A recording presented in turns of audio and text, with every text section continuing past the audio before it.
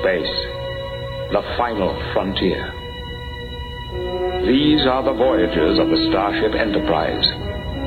Its continuing mission to explore strange new worlds, to seek out new life and new civilizations, to boldly go where no one has gone before.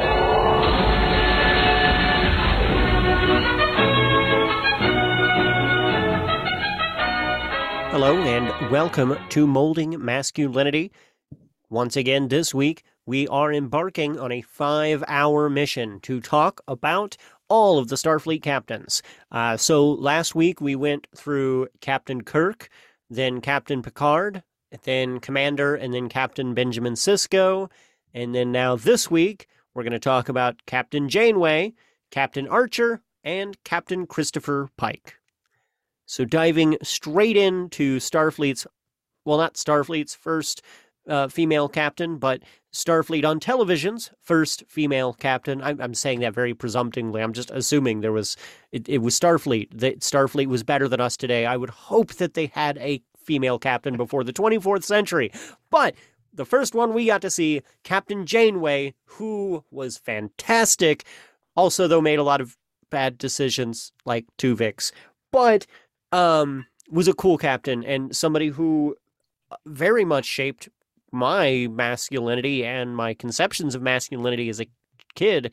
And I think represented something very similar in Star Trek to the way that Captain Picard kind of challenged some typical concepts of masculinity. I think Captain Janeway challenged some of that in the ways that, like, she displayed things that kind of are seen as traditionally masculine, but there's no reason for that to be traditionally masculine. That can very much be a part of her own femininity, which this isn't a top podcast where we talk a lot about femininity, though, because we're not qualified to talk about that. But sure, yeah. So I think basically what I'm trying to say there is I may talk about some things that are a part of Captain Janeway's identity that I see reflected in my own masculinity, but there's no reason that that can't also be reflected in her own femininity. I don't think those are mutually exclusive. There are things that can be feminine and masculine at the same time, and I think those things are most things. Yeah. So I also am a big fan of Captain Janeway. I think she is an interesting... I don't know if she was intentionally written like this, but I certainly see her as a kind of return to the Picard era captain, or at least sort of like with a twist, obviously. Certainly she holds a similar thing of having a very strict moral code that she feels is kind of like a high ideal, and coming into conflict, particularly Voyager, which for those who are maybe not Star Trek fans, there's most of the Star Treks are about like going out and just kind of exploring unexplored worlds. Specifically, we mentioned in the previous episode, Deep Space Nine was kind of like more like about being in a single location and dealing with the political realities there. Voyager continues the trend on Star Trek exploring aspects different than the typical exploration arcs of the first few series, with a accident that catapults a single starship across the galaxy, so that they are immensely far from home. Like, their projected arrival time at home is they will all be, if they went as fast as possible, would be when they were all old. Yeah, it was 80 years, if I remember right. It was going to be an 80-year so they journey were back. I think like the idea is like with their current medical technology, they wouldn't be dead, but they would certainly be approaching the end of life. And yeah, so there was this sense of like, we're going to make the journey home. We're going to try to do it, and we're going to try to hold to our ideals and cling to our, as a sort of like proxy for clinging to one's own humanity, and not just succumb to more base sort of like, let's steal from these people, take from these people, and made all the harder by the fact that the ship was carrying a lot of war prisoners that were like political dissidents from the Maquis. Well, And well, so there's a sub conflict there where the ship gets into a state where they need the Maquis to run the ship properly, but they are loath to give them political power initially, any kind of real power, for fear that they would misuse the Starfleet power of the Voyager ship. yeah. And I started to correct you, but actually, I guess you are generally correct. Yeah, because they are prisoners. It's it's the Maquis are on their own ship, and both ships get That's transported. Right. That's right. But the Maquis ship is destroyed in a resulting conflict that happens that they do both end up on the same side of. And then, yeah, the Maquis crew are then sort of quickly integrated into the crew, but it's definitely the first part of tension to the first couple of episodes, and continuing all the way throughout the series is a part of the tension. The captain of the Maquis ship it becomes Janeway's first officer. So yeah. So I say all that initially just to give background to the discussion here, because it's sort of an important point to know that like it's a little bit different in that, like, you know, when Janeway is trying to hold to her ideals, it's in the face of being lost, like literally physically lost, and trying to make their way back home in a place where, should they break with their ideals, honestly, there's no one to come in and slap them on the wrist. Mm-hmm. There is no clear consequence other than the moral consequence of feeling as though you violated and did something wrong. There's nobody. So it's got a different texture to it. Yeah, there's nobody to give Harry Kim a promotion. To explain for, again, those who are like, Harry Kim is an ensign. It's like the lowest officer rank, and does he ever get a promotion? I can't remember. Nope. he remains an ensign the entire time, despite incredible heroics that certainly deserve one. Yeah, I think there's like a decision early on that they're like, all right, well, we're not going to like nobody's getting promoted at all. Like, not the cap. I'm not going to become admiral now. We're not going to do any promotions. And Harry Kim is like at the bottom of the board as an ensign on the bridge crew, and it's just like, well, damn, okay, but sucks to be Harry Kim, but yeah, no, I think there's a lot of really interesting kind of conflicts that go on in Voyager. A lot of things that I found very interesting as a kid, because Voyager is a smaller ship.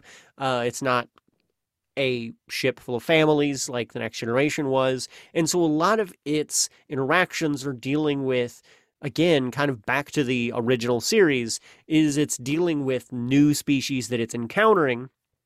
And there's which is going to be a similar trend along with the next Starfleet captain, but there is a trend of a lot more combat, a lot more militaristic issues, a lot of them being a single ship having to deal with being in hostile space, because there's a lot of alien species they come across who are like really not cool with them being there, and then they of course also then stumble across the Borg and have to deal with the Borg. But and I think some of the best character development with the series happens really with the Borg, and the Borg being, I don't want to get too much into describing everything about Star Trek, but giving a quick describer of the Borg, of it being kind of like a cybernetic hive where you lose your individuality and you become a part of a hive mind, and you have half of your body replaced with kind of machines and stuff.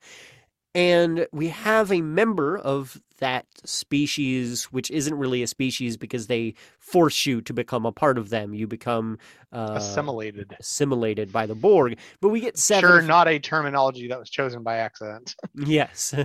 And we get 7 of 9 on Voyager, who is a former human who was assimilated by the Borg and is then rescued by Janeway. And she was assimilated at an extremely young age as a child. And we get this process where, in a lot of ways, Janeway is acting as an adult parent, or like a parent for an adult, like, as your parents when you're an adult for 7 of 9, as 7 of 9 is coping with trauma and also coping with re-entry into a regular society and trying to learn what her ethics are, what her moralities are, how she's going to deal with the universe around her. And I think that's immensely like it's a lot of really cool stuff. We also deal with like the Doctor, who is a hologram and is also kind of going through that same experience as a hologram. But I think that's really fascinating. It gives another like a parenthood example for me as a kid when I was growing up. And it was kind of very much like I want to be the kind of parent like Captain Janeway is and Captain Sisko is, and with also like a lot of what I saw out of Captain Picard, even though Captain Picard never actually operates as a parent. I thought that was something very valuable to me. And then I also very much um, again, like Janeway is very militant and very military themed, which spoke to me a lot as a kid, and I think is the part that as an adult kind of falls apart with me. I think she was a good commander for keeping her crew safe, but I think she also, while we see Picard stick to his guns about his moralities and his ethics, I feel like we see Janeway more shape her ethics more around her situations in some ways that where she has to. And I mean, there's a part of, I think, a value in that of learning the necessity of that at times. But I also think there's a contradictory, like there's the lesson to be learned where this is sometimes not it's not a lesson and be more like Janeway. Sometimes it's a cautionary tale, if you will. Yeah, and I think this tension of Janeway struggling with her moral code in the face of, essentially 0 to minimal consequences for breaking it, because certainly as a Starfleet captain, coming back from some unexpected, horrible accident where they're trapped, 80 light years from home, or perhaps even more, I can't remember, because they travel it doesn't matter, really, really far. There's certainly a thing that she could easily go back and be like, A, she could leave out a bunch of shit they'd never know, and B, they'd probably excuse away a great deal of behavior given the circumstances. So like, and she sticks sometimes very rigidly to the Prime Directive, in particular, a moral code saying that like they can't, that Starfleet shouldn't like intervene in cultures that haven't reached certain levels of technology. A rule that's meant to stop sort of technological colonialism of Starfleet into cultures that haven't yet reached the same sort of level, so they can so, and she sticks to, and it has a lot of sub rules in it. And I don't want to get into the whole Prime Directive thing, but like she's very adamant about that in times where it's literally costing her crew and herself material things in the moment. Like sometimes like it's an open question whether or not they're going to have enough energy to fuel their replicators enough for people to have like the meals that they need to eat, which is like a really interesting thing, because Star Trek is to date with until this series been a series that has been marked by a complete lack of scarcity. They literally just have like replicators that can generate anything made of matter. And so like the idea of scarcity is like only sort of pseudo explored in arcs with the Ferengi and stuff like that, who still operate on like a money capitalist type system. So like here they're presented with real scarcity, like a real legitimate concern of, we can't get resupplied, we may have to fend for ourselves, we may have to ration to do all this stuff. And her decision to stick to some of these moral codes in these scenarios is not without cost. It's not just sort of like, oh, whatever, we just won't mess with this culture, we'll get our supplies. It's like I won't make this trade for important supplies that we need because giving them this technology would be wrong, which is a very different sort of moral texture than any other thing had. And it's a really interesting character arc for sure. Yeah, I think it is, and I think it leads, a lot to unpack about, some of the like the greater questions about Star Trek, which is like the ethical validity of the Prime Directive and how they and I think it does do a good job of kind of exploring those questions and asking and answering some of those questions. Um, To bring it, I want to bring it a little bit back to the sort of center question that we have of like, what does Captain Janeway say about masculinity in particular? I think she says a lot by virtue of being not in that category. Um, she is certainly Star Trek's first on-screen female captain. That in and of itself, in how she approaches that and the way that she does and how that relates to previous captains, says a lot about what we think of as masculine. For example, like um, the stoicism or the rigid adherence. I wouldn't call her particularly stoic, really, but like the rigid adherence to morality is portrayed as a sort of masculine trait in the Next Generation with Picard, and here it is reflected in someone who is a woman.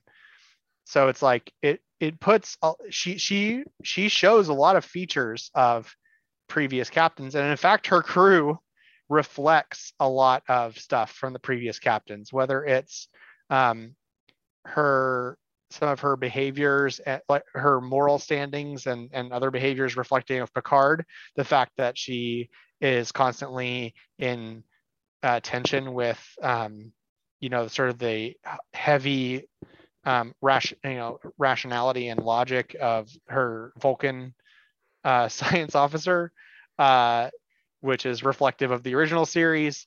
There's a sense of like the relationship, the mentorship between her and Seven of Nine being reflective of Picard and Data.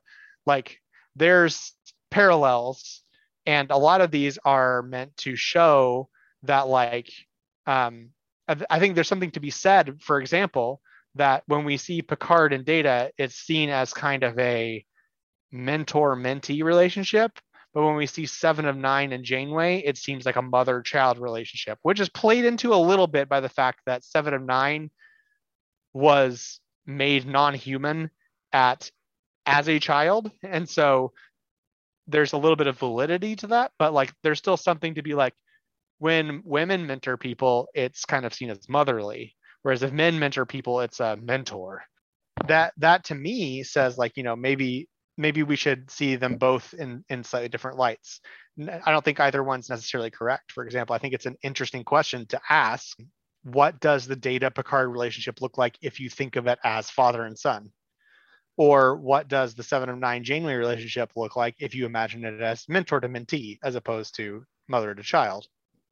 So like, I think Janeway, almost just by virtue of being a woman in a space that has up until this point been exclusively dominated by men, says a lot about in very much that Star Trek way of saying a lot of stuff without ever just like looking at the camera and saying it. Just by being in that position, she calls into question a lot of things that you may have initially thought of as masculine inherently, and saying like, well, I don't know, Janeway's kind of like this too, and I respect it in her too. Does that mean it's, and then having that question like, does that mean it's not masculine, or does it mean that like that trait doesn't belong in a masculine bucket, or like what does that mean? To me, I think it shines a light on the fact that a lot of the stuff that we think of as very gendered is just not. We are, and that's sort of the message central to this podcast a little bit, is that like we're molding masculinity, right? Like we're trying to like change in ourselves and discuss through ourselves like what does it mean to be masculine. And I think a lot of the conclusion there is often it means something, but not as much as we think it does. That a lot of the things that we associate with that part of our identity are ones that really don't apply to men specifically in any kind of meaningful way. And it would be worse if they did. Like it would be worse for captainship if Janeway couldn't be confidently moral in the face of great adversity, or couldn't be willing to spend a lot of time to give an important crewmate who's struggling with who they are and how they belong and how they fit into society, being, having machine, being either completely machine in Data's case, or, part machine in Seven of Nine's case, like spending all that time, like that kind of mentorship isn't a masculine thing. It would be worse if it was, because then that thing couldn't happen. And clearly both of those characters are made better by that experience. So like, to me, Janeway says a lot about masculinity purely by putting a light on the fact that a lot of the things that you think of as masculine aren't, because you see them in Janeway and they're still cool. I agree, and kind of along that same thread, there's one other thing that for me, was very important, that made Voyager very important to my development, and that is, and I'm going to take a bit of a sidestep to explain kind of where I'm going into this, because I used to not really believe that representation of people and things in media affected society. I believed that society affected art, not the other way around necessarily. And when I was living in China, when I was studying in China, I had a situation. It was a long string of situations that kind of culminated where a friend of mine was having a lot of experiences of people in China being racist against her for being Black. And there was a moment where we confronted somebody about why they were having these reactions to her. And this person was asked, have you ever met a Black person? And they said, no. And we're like, why do you, like, we had asked them, like, so they were like following her around a convenience store, and we were like, why are you following her? And they were like, well, she's Black, she's going to steal something. And we're like, well, have you ever even met a Black person? And they were like, no. Like, why would you think that then? And they were like, well, because that's what you see, like that's what they show in movies. All the Black people I've ever seen in movies are always criminals. And then that was something that we started like kind of bringing up in some conversations and talking about with some other friends of mine in China, because one of the really things about race in China is that like people, there's not a fear of talking about it. Like people aren't afraid to talk about it, afraid that they'll appear racist, because it's not the same situation as it is here. And so people are very upfront and very putting it right on the table of why they feel and why they say certain things. And that caused me to really reprocess how I think media affects society, and to process how media has affected me personally. And I think Captain Janeway is a situation where I was very positively affected. Now, I also think that there are a lot of women in my real life as a kid growing up that also affected this. But there's a situation with Janeway where it is a woman put in a place of power, often a military place of power, in a military place of power where she is actively on like frontline situations. And that's never a problem. Never something that somebody is like, well, I'm sorry, I can't take orders from you because I find you attractive. She's never a distraction to the crew. I may have an inherent biological instinct to protect you that may cause me to violate order. Yeah, like we don't get any of that bullshit. We get she's very much treated as an equal as any other captain would be. And I think that was something very valuable to me moving forward, that has caused it to be easier for me to not indulge into certain avenues of the patriarchy, to not, to have no problem with having women as bosses, and to not have like an authority issue with not wanting to like take orders from a woman, which, like is a problem among a lot of men. And also to not have hang-ups about the ideas of women being in certain spaces, and to be very aggressively have some strong opinions about those hang-ups, and about getting rid of those hang-ups. And I think that definitely was something core to it. I mean, like, yes, it's a fictional universe, but as a kid, and to be blunt, a problem I had, a toxicity I had in young adult, like as a teenager, as like a 13, 14-year-old, is I was really bad at separating uh Star Trek from reality. I want to say fiction from reality, but to be very on the point, it was Star Trek from reality. And, Starfleet was very real to me. And the idea that Captain Janeway had just as much authority and respect as Captain Picard was very real to me. And the idea that any woman I met in a position of authority or in the workplace, in a position of to be respected, was in no way different than a man in that same position. And I think that's where I think representation in media very much matters, because it does affect people in that kind of way. Yeah, for sure. Oh, I think that a lot of credit goes to Kate Mulgrew, the actress that plays Captain Janeway, for frankly, like, in a series that is, in my opinion, plagued with a little bit of poor writing. Voyager is not well renowned for being the most well-written Star Trek series. Not that it's bad. I enjoy it quite a lot. But I think I enjoy it in spite of the writing rather than because of the writing. And certainly Kate Mulgrew knocked it out of the park in her performance of a character that was sometimes written a little ham-fisted. I'm thinking particularly of like the episodes in which Q, who is this like sort of like borderline deity character who is a little bit weirdly obsessed with humans in particular, and her like strange like romance arc with him, which was always like super weird, but like honestly she makes me believe it, even though I probably shouldn't, because she's just good. She's a good actress and I like her a lot. Agreed, 100%. And that was definitely, I think that was, I do think that Kate Mulgrew being in Voyager made Voyager what it was. And I've, some interviews I've seen have kind of given the same impression from a lot of the cast. There was another person who was actually initially cast to be Captain Janeway. She came in and did the first day of shooting and actually quit midway through the first day of shooting. Kate Mulgrew was brought in as kind of like a backup of a. I don't think they were even intending to stick with Kate Mulgrew as kind of a like, well, okay, you were our runner-up, come in here.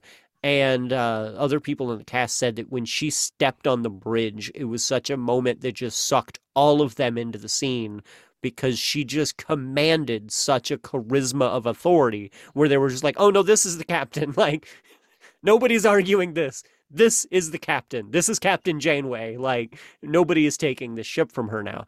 And that was something that I loved that she brought to that series in just such a fantastic way. Like, I am a very, and I wasn't as a kid when I was watching the show. I wasn't particularly anti-authoritarian or anarchistic.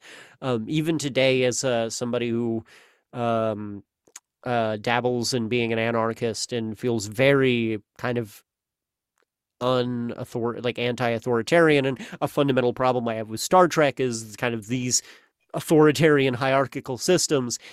Boy, does all that just want to melt away when I watch Voyager, and I'm just like, okay, she's allowed to be my leader, though. Death to leaders, except Captain Janeway. Okay, if she tells me to do something, look, guys, the captain gave me orders. I can't. To be fair, I think you could argue under an anarchist model that Starfleet's hierarchy is justified, at least when it comes to the actual ship itself, if not the larger military structure.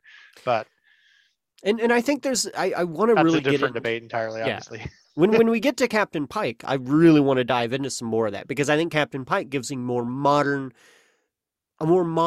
view at what leadership should be, and I think he does a better job. So one of the things is that Captain Janeway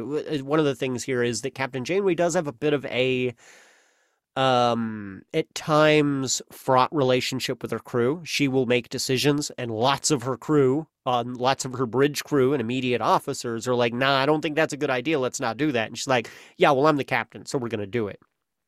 And she makes that work because she's Kate Mulgrew and Captain Janeway. But there's some like that's not a great leadership thing, not great from a anarchist perspective for certain. That I think we do see better later on with other captains. But at the same time, like that's nobody, like no character should be perfect, and I do think that's something she has to kind of cope with because at the end of Voyager, it's her crew that very much saves Voyager, and in some ways kind of working it not in full agreement with her, and she kind of has to accept some more of a spreading of authority amongst her crew, which I think is good. I think that's kind of part of the plot line is that, I mean, that's definitely like as a captain of a ship, you are launched onto the other side of the galaxy where you no longer have connection with the Admiralty or anybody else. You are suddenly and it was a concept that kind of,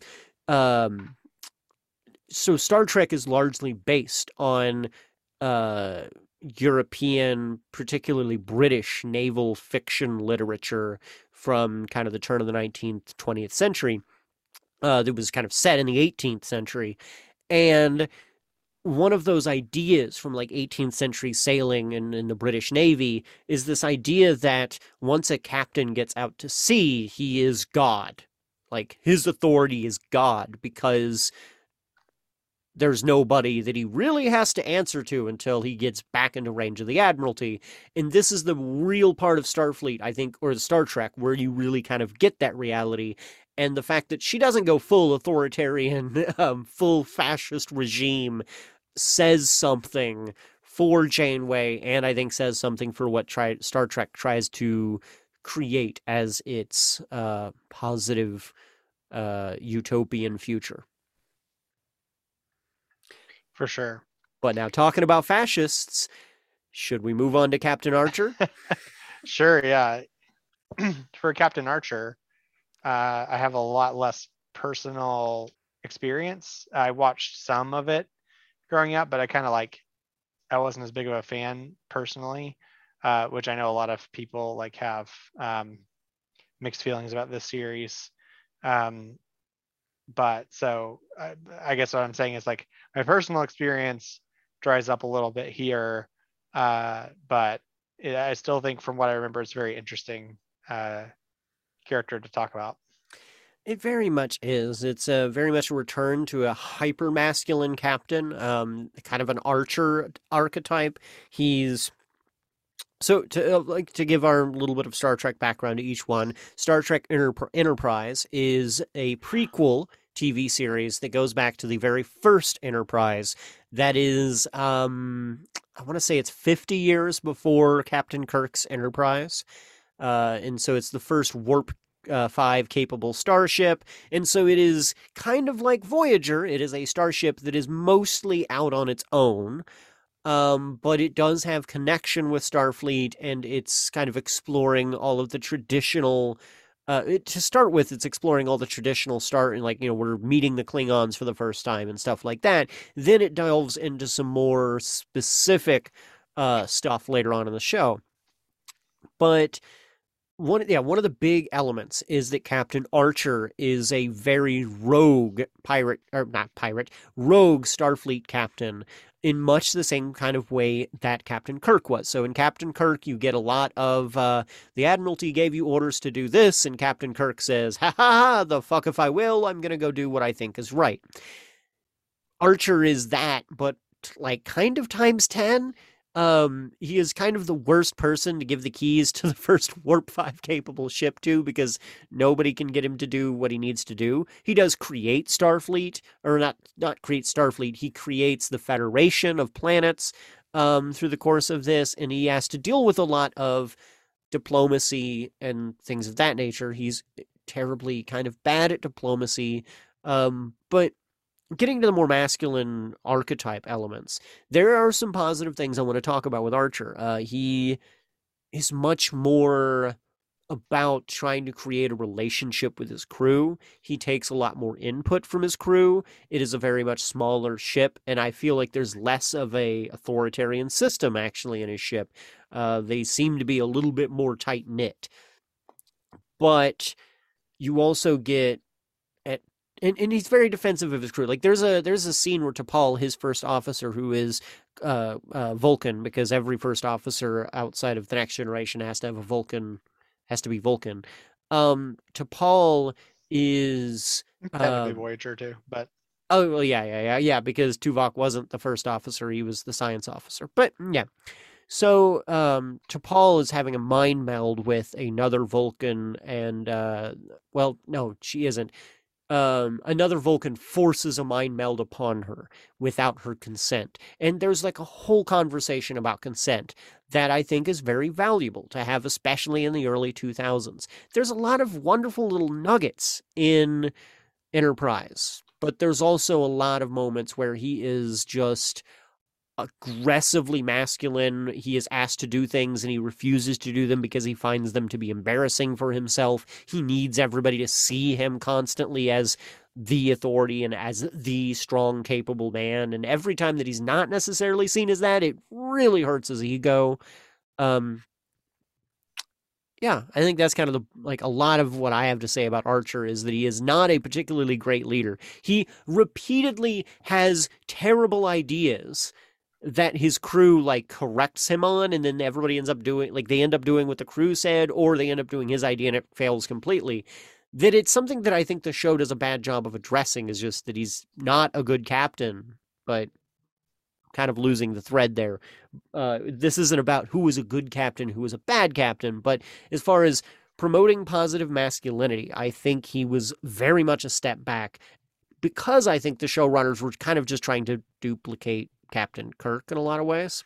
yeah, they definitely were. And that was kind of going to be my big comment was this was the first Star Trek for me that became an unfortunately longer line of examples of Star Trek that were more about capitalizing on the popularity of Star Trek as a product and focused a lot less, it felt like, on the sort of exploration of humanity and that the series had engaged in up to this point.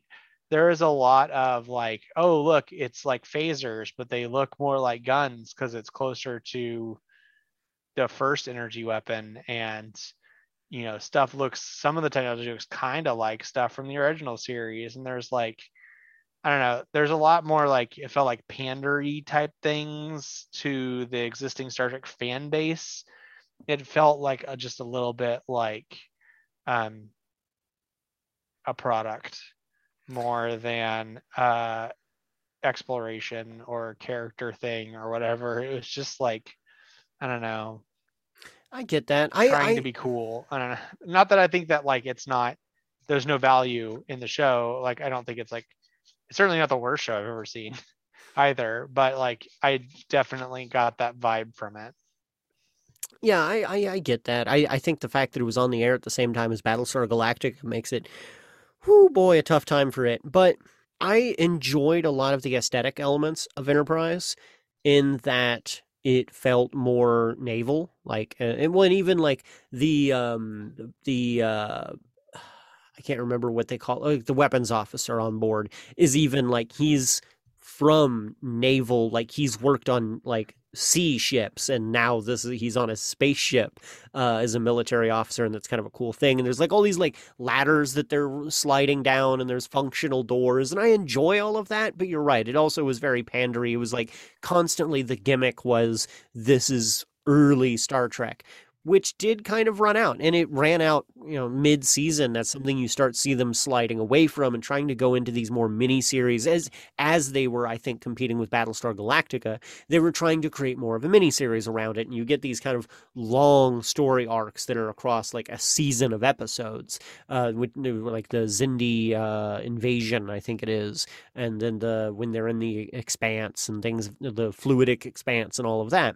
And they do, in the course of that, try to explore some things like xenophobia, which I think is an overarching thing that Archer does have to deal with himself, because, like, so early on, he has this he has this problem with Vulcans because his father is like the guy who designed the engine that is in his ship. And Vulcans basically kept telling them, look, this won't work. You can't do this. You're terrible. You're humans. You're idiots. You shouldn't try to leave your own planet. And he's got this strong racist bias against Vulcans, and then that follows through with his attitudes about a lot of other species that he meets, and just immediately first has some very strong prejudice ideas about them.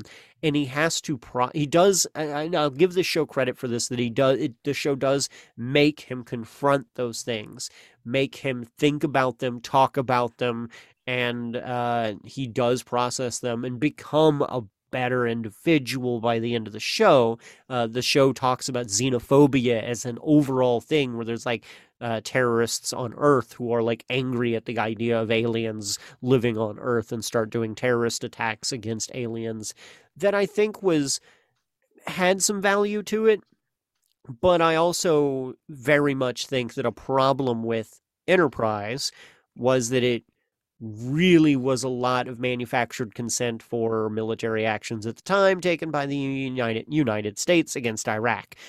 So you get like a massive attack by the Xindi that like blows up Florida, and then that causes us to have to invade the Xindi. I mean, it's not it's a very transparent metaphor. Like and there's very much a like everybody on the ship is like, oh, we have to remember I had family who was in Florida, so we have to invade the Xindi, and it was just a little too on the nose. And I think that's part of what gives me a hard time giving it a rewatch. So I probably can't speak as clearly here as I should about the show, but it was very early 2000s American U.S. propaganda. Yeah, and also this is the how I put this.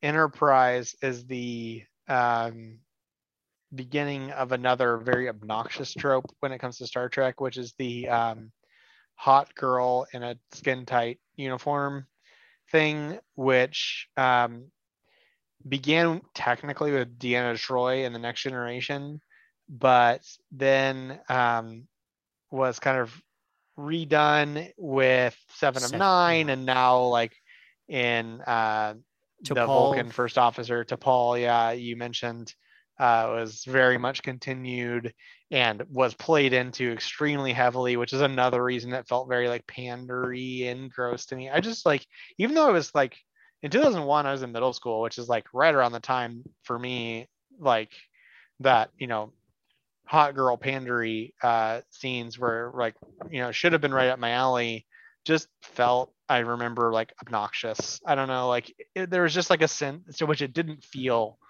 genuine. It felt like, I don't know, like.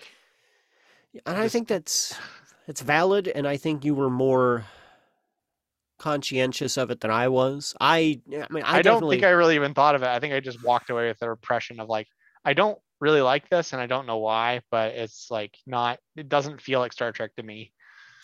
I definitely, when it came out, I loved it. I was, same age, and we actually didn't have cable in my house. My parents were split up. My mom had cable in her house, and I would constantly beg her to record it on DVR and put it on a VHS tape because it was 2003.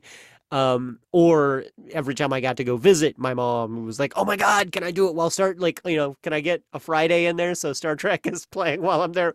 God, that was terrible to me as a kid. But, and yeah, I mean, a lot of what drew me into it as a 13-year-old was it had way more space battles because it was the first one done in CG, and they just had the ability to do that.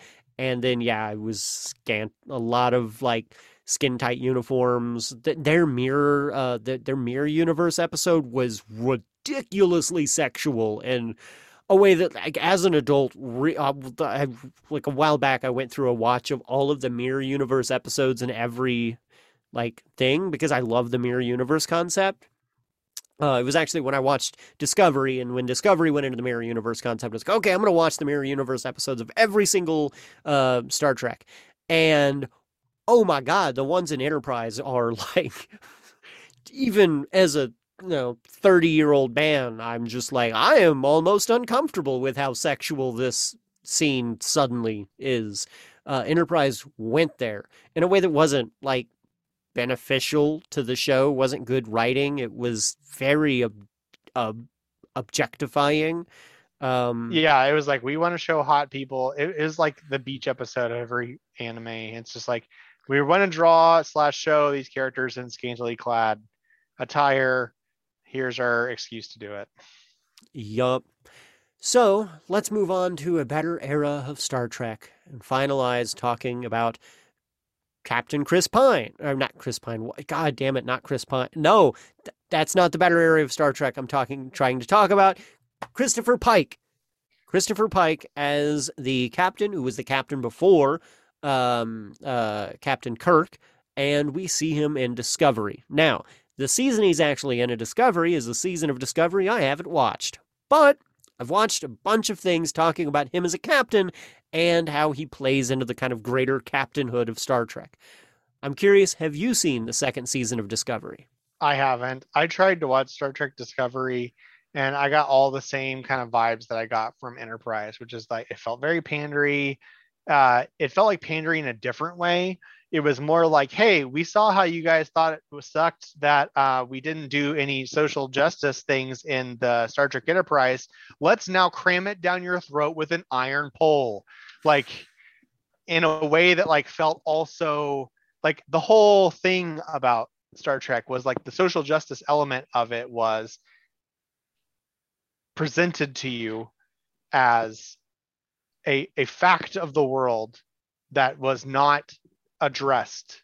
Like it, like not to say that like it wasn't important or that wasn't the point. It was there, but it wasn't like Uhura didn't walk in on her first episode and be like, now announcing our great Black woman communications officer, Uhura. It was like, here's our communications officer. Take that for what you will in the 60s, you know? And like, it was very much like Star Trek has always been very much like that. And it really irked me that there was like this very obvious, like in your face, like we're the oppressed minority overcoming, you know, the blah, blah. It's like, it's not that I don't think that should be a part of it. I very much do, but like, it felt like they were trying a little bit too hard to like show off how super progressive they were in a way that like felt very like producty and like, you know, like very like much like oh sorry, we forgot this was part of the Star Trek product, now let's include it so that like all the liberals buy our Star Trek Discovery merchandise, and not really like, let's establish a better world and show through example why that world is better. Anyway, that's my mini Discovery rant. I won't get into it. I didn't like it very much personally. I tried to watch it. I couldn't get through the first season before I got too frustrated with it and quit watching. I have agreements and disagreements. Sure. I agree that I think there's a lot of rainbow capitalism happening in it. I think, and I mean, which also fits into the primary reason why I'm not caught up with it, and also why I'm not caught up with Picard, which is coming around the corner, is that it's exclusive to the Paramount streaming service, and let's be honest, or it's CBS, I guess, but Paramount makes it. It's a CBS streaming service. Moved to Paramount now. I think they've kind of like consolidated it into. But like, let's be blunt. What the fuck else is there on Paramount streaming service to watch? It's nothing. They're making you specifically pay $5 to $10 a month to watch Star Trek. It irks me. If you have children, there's a lot of like classic Nickelodeon and some like so. As someone with a Paramount Plus account. And I guess that's valid. That's valid. But I've actually found some really cool stuff to watch on there, but that's a different thing entirely. But I'm not a Paramount Plus defender either. But I mean, have, point taken though. Yeah, especially when it was just CBS All Access. That was very true at that moment. Yeah, I have an anger with like every single network trying to have their own streaming service because it breaks the entire purpose of streaming services, and yeah. But it's just a way that like, look, when cable first started, the dream was supposed to be there was going to be like all these specialized channels and you have to buy each of them individually, but that ended up being too expensive and no one wanted to do it. So they had all these like bundles of channels that you could get. And this is just another way for them to do the channel thing and then just slowly do, transfer it so that like you have to have 17 different subscriptions to different things to see all the shows you want to see. Yeah. So I mean, that is my beef with Discovery, is I get all of that problem with it. It's just commercializing a thing. That being said, I think that what I know of the second season of Discovery, I am actually really excited to watch. It seems much better than the first season. The first season got much better in the second half of the season, which had partly to do with the change in writers, but it was much better in the second half of the season. And I think one of the best things that Discovery has done for Star Trek is flushed out a certain group of Star Trek fans that were toxifying the community. And I find as I venture through Star Trek communities today, I find immensely more diversity in the Star Trek fan community, and immensely more. It's just a better space, I think, today. I think it has improved its fan community by being so aggressively social justice-y. So take with that what you will. I do agree with you. I think it was like trying to just hammer the nail with a sledgehammer in the beginning. But it did accomplish, I think, some good things for Star Trek. I think that's good, because it's always baffled me that Star Trek has become like this like weird fandom hub of like extremely toxic male white gay geeks. Because it's like, were you guys paying attention to the same series I was? Like, hello? Like, but yeah, actually saying that gives me a reason to perhaps go give it a second chance, because I think where I stopped is probably right around the time, maybe just before it started getting better. And I think I had become a little bit jaded with new Star Trek things, and that like between the movies being rehashes of the original series and this feeling like a little ham-fisted and stuff, I was just kind of feeling like this sort of jadedness of like, I don't think anyone who understands what Star Trek really is about is doing it. So maybe I should give it a. I highly recommend it. I had all of those exact same reactions, especially with like, this isn't even about Star Trek. This is like a whole. One of the things that I was saying when I was watching Discovery at first was that I felt like if Discovery was its own science fiction franchise, I would love it. But because it was trying to be Star Trek, it was bugging me, because it just didn't fit with Star Trek. But that changed. Like, I had a friend who was like, no, you need to keep watching it. You're going to get there. It gets better. Trust me. And yeah, and they changed writers, I think it was, and it like does a 180 in a way that is astounding. And it does get much better.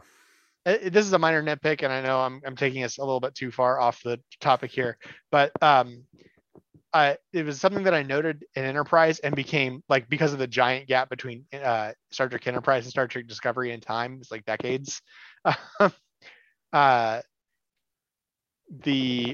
Or maybe not decades plural, but like close to many years.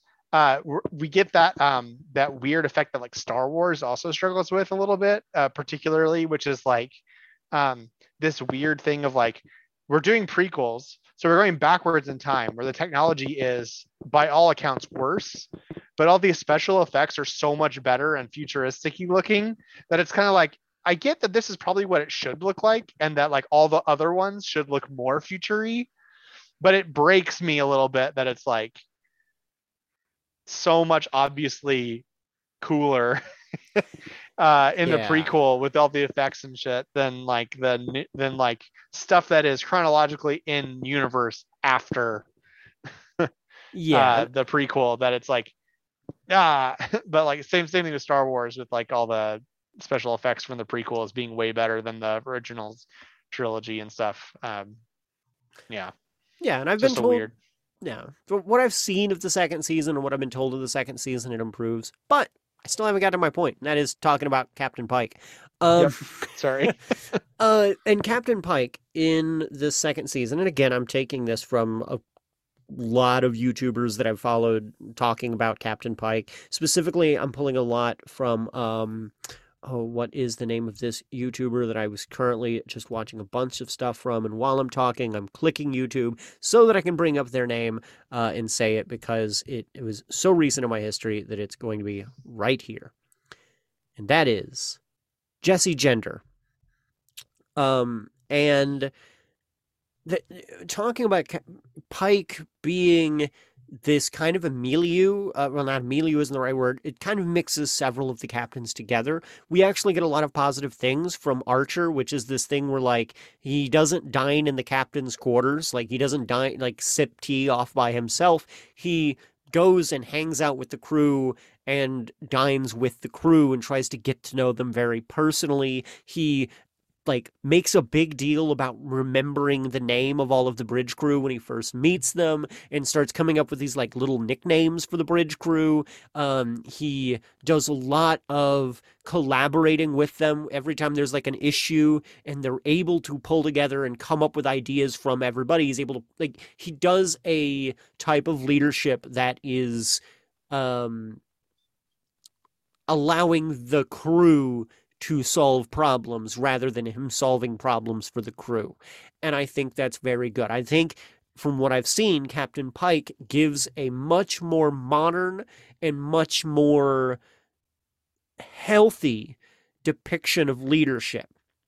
And that is coming down from not somebody who is authoritarian, but coming down from somebody who is like trying to make a collaborative space and giving that just enough order for it to be able to flourish without running into some issues of like,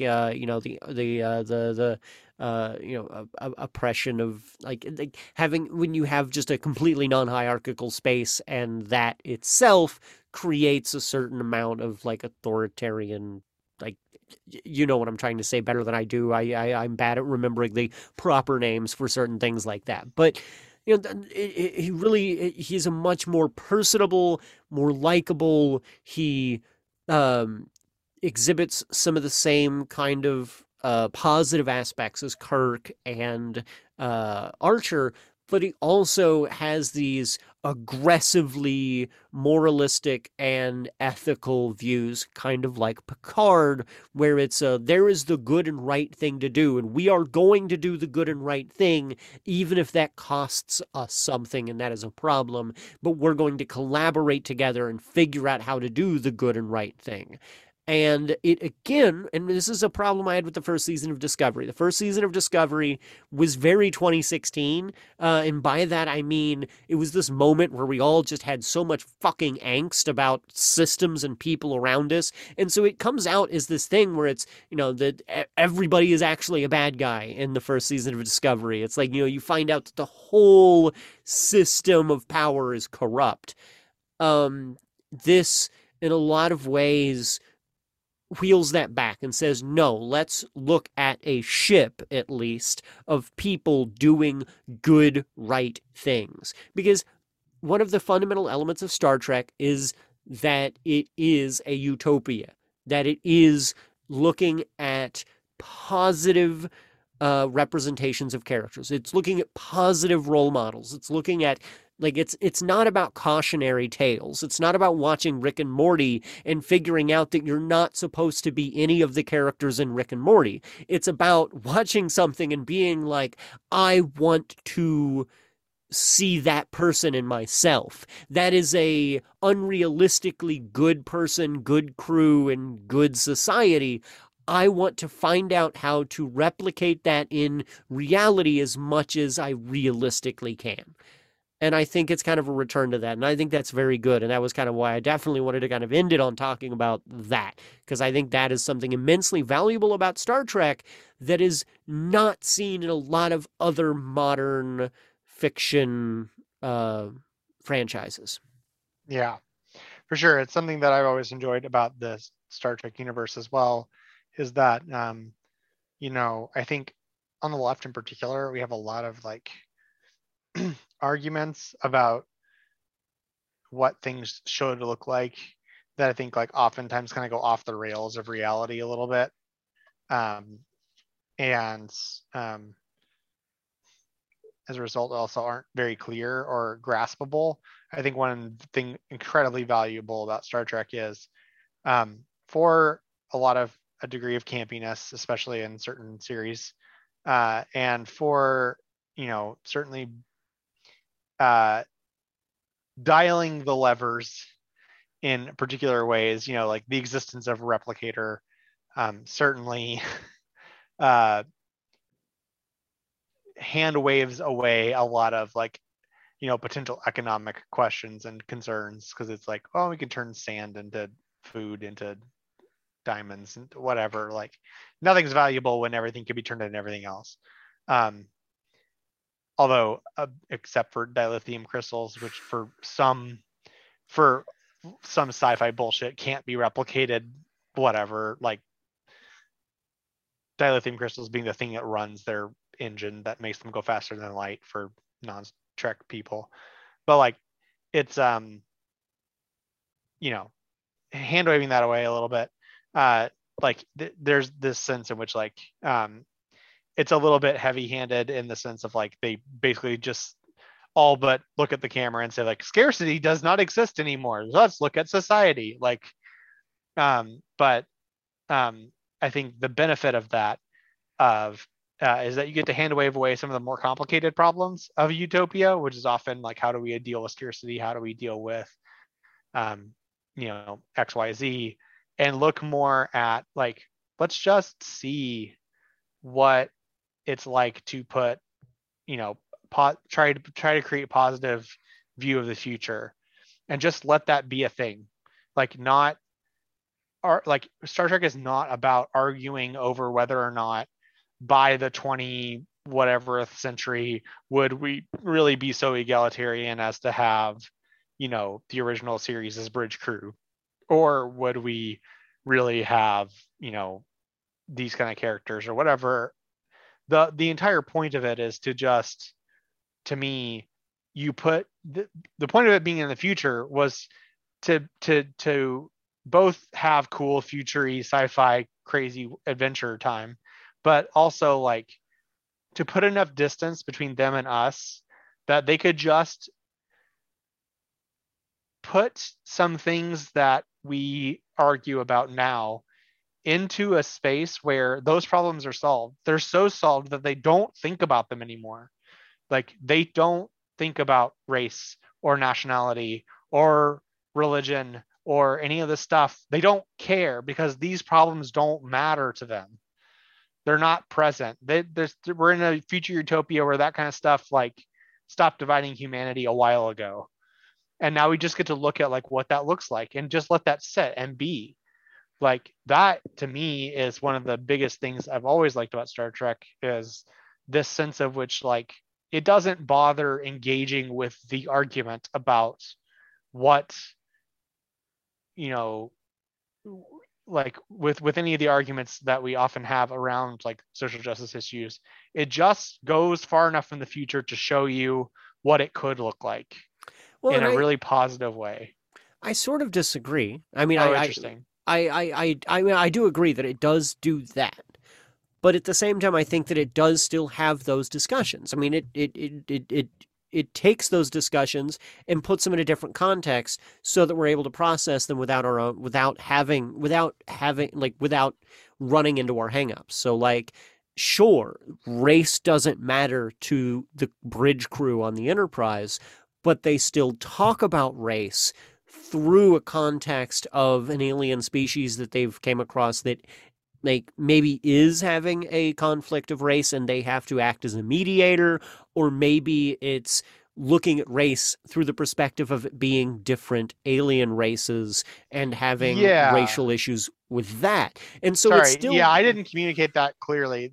That it like is something that I agree with as well, is that like, it takes humanity, when it does examine humanity's problems, it does so from outside of humanity. And lets you explore that like I think I mentioned this as being particularly valuable as a man with Klingons. Like there was there's a sense in which like I always liked Worf stories and always felt them very compelling for some reason. Like, it was like, yeah, I get that. I get how you feel this tension. I kind of intuitively identified with him. And then like it was only much later that I was like, oh shit, that was like toxic masculinity stuff they were talking about the whole time. Oh right. Oh god, it makes sense. Like, and like it was a big moment of revelation for me. Um so yeah, I agree with you. I think like I didn't communicate that very clearly. Yeah, oh, no, that's fine. And I also agree with you. I think while doing that, it's managing to in the same episode tell us how to potentially process and solve an issue while also showing us how the world can look once that issue is solved. And I think that's brilliant. That's awesome. Right. And I think the biggest value of the presenting it as solved framing is specifically that like it doesn't seem weird. Like that's the kind of beauty of it. Like when you watch like when people watch the original series, like yeah, there was some like holy crap, like they got a Russian guy and a black woman and all this stuff on the bridge crew, like blah, like the commentary was all there. But like in the show, like people who just watched it were like, yeah, these are the characters. This is what they're doing. And like it didn't no one like was like, oh, like people aren't going to do their jobs well, or like there was none of that anxiety stuff. It was just like it was fine. Those things didn't matter in the show. And you know, so I don't know, that to me is kind of like, yeah, is like kind of gives you this view of a thing to strive for, of like a place where, you know, getting to a place where these things don't matter as much, where we don't concern ourselves so deeply about the not in the context of like ignoring the current oppressive elements, which we definitely should not do. And we should recognize when, you know, axes of oppression, like, you know, race and gender and all that stuff happen. But like to be able to at least sit and know through some media examples that like, you know, if we do manage to get this stuff sorted out, we do manage to get it to a place like it's not going to be weird. It's not going to be awful. It's not going to like create a bunch of problems. It'll look something like this. And this show's cool. Like it's a nice place to be. 100%. Yeah, that's what I like about Star Trek. That's what I like about all of the captains. In one way or another, there's a representation of this in that. And this kind of wraps up everything I have to talk about with the Starfleet captains. Yeah, sorry we didn't stick with the flavor of 5-hour mission. It's actually just to yeah, no, yeah. But you know, what can we do? I mean, I was about to say they didn't stick to a 5-year mission plan, but fair enough. I mean, to be fair, there's a lot of like, I mean, this and a lot of other media we could go endlessly on, but like Star Trek has a lot of interesting characters to explore masculinity on. Like obviously there's Klingons, we could go on a whole thing about Worf, very clearly on theme. But like, I mean, the you sort of offhandedly mentioned people like the Doctor on Voyager, or one that wasn't mentioned was like the genetically engineered Doctor on Deep Space Nine, which is a whole interesting kind of bundle of like the thing around genetic engineering being like creating the ideal human. And it's like, but it's banned. And the reason it's banned is because creating the ideal human is a problem, is a thing fraught with a lot of problematic stuff that they chose to do in that universe by banning. Anyway, I don't want to get into the whole discussion, but like there's a lot of really interesting things to talk about, you know, masculinity and identity and all that stuff around a lot of characters in Star Trek. We chose to focus on the captains, but we could very easily have had a 5-hour, you know, series, 5-episode series on various male characters in Star Trek. And I'm sure we're going to return to a lot of this. You know, in the future, we want to talk about a lot of other fictional characters as well. If there's a fictional universe, franchise, character, organization, or otherwise entity that you would like us to talk about, feel free to DM us on Twitter, on Facebook, or anywhere else of where you might know us.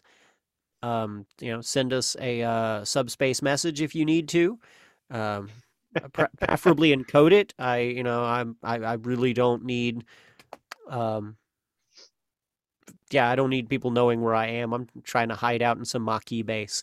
Yeah, if you want to send a subspace message, I don't have my subspace array working. I'm gonna need to polarize the deflector array and get it working.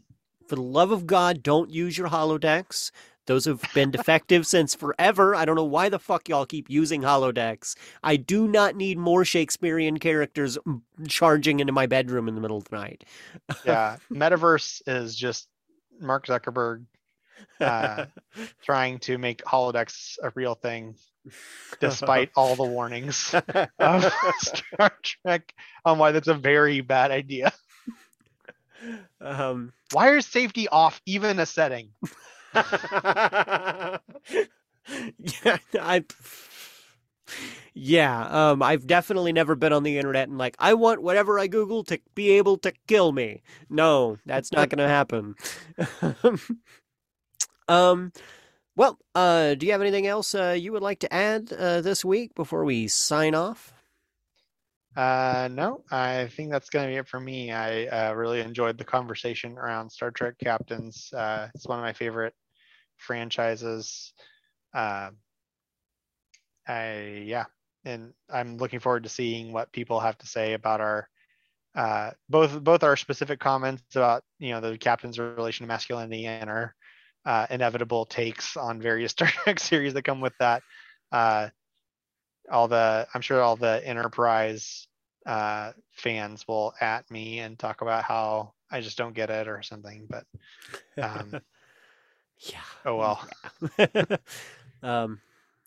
Well, wherever you are, whatever time of day it is, be kind to yourself and make it so. Deja is so taskos vaskrar by tik e pajaz la mojaz push jaz keles molo ni hoch chu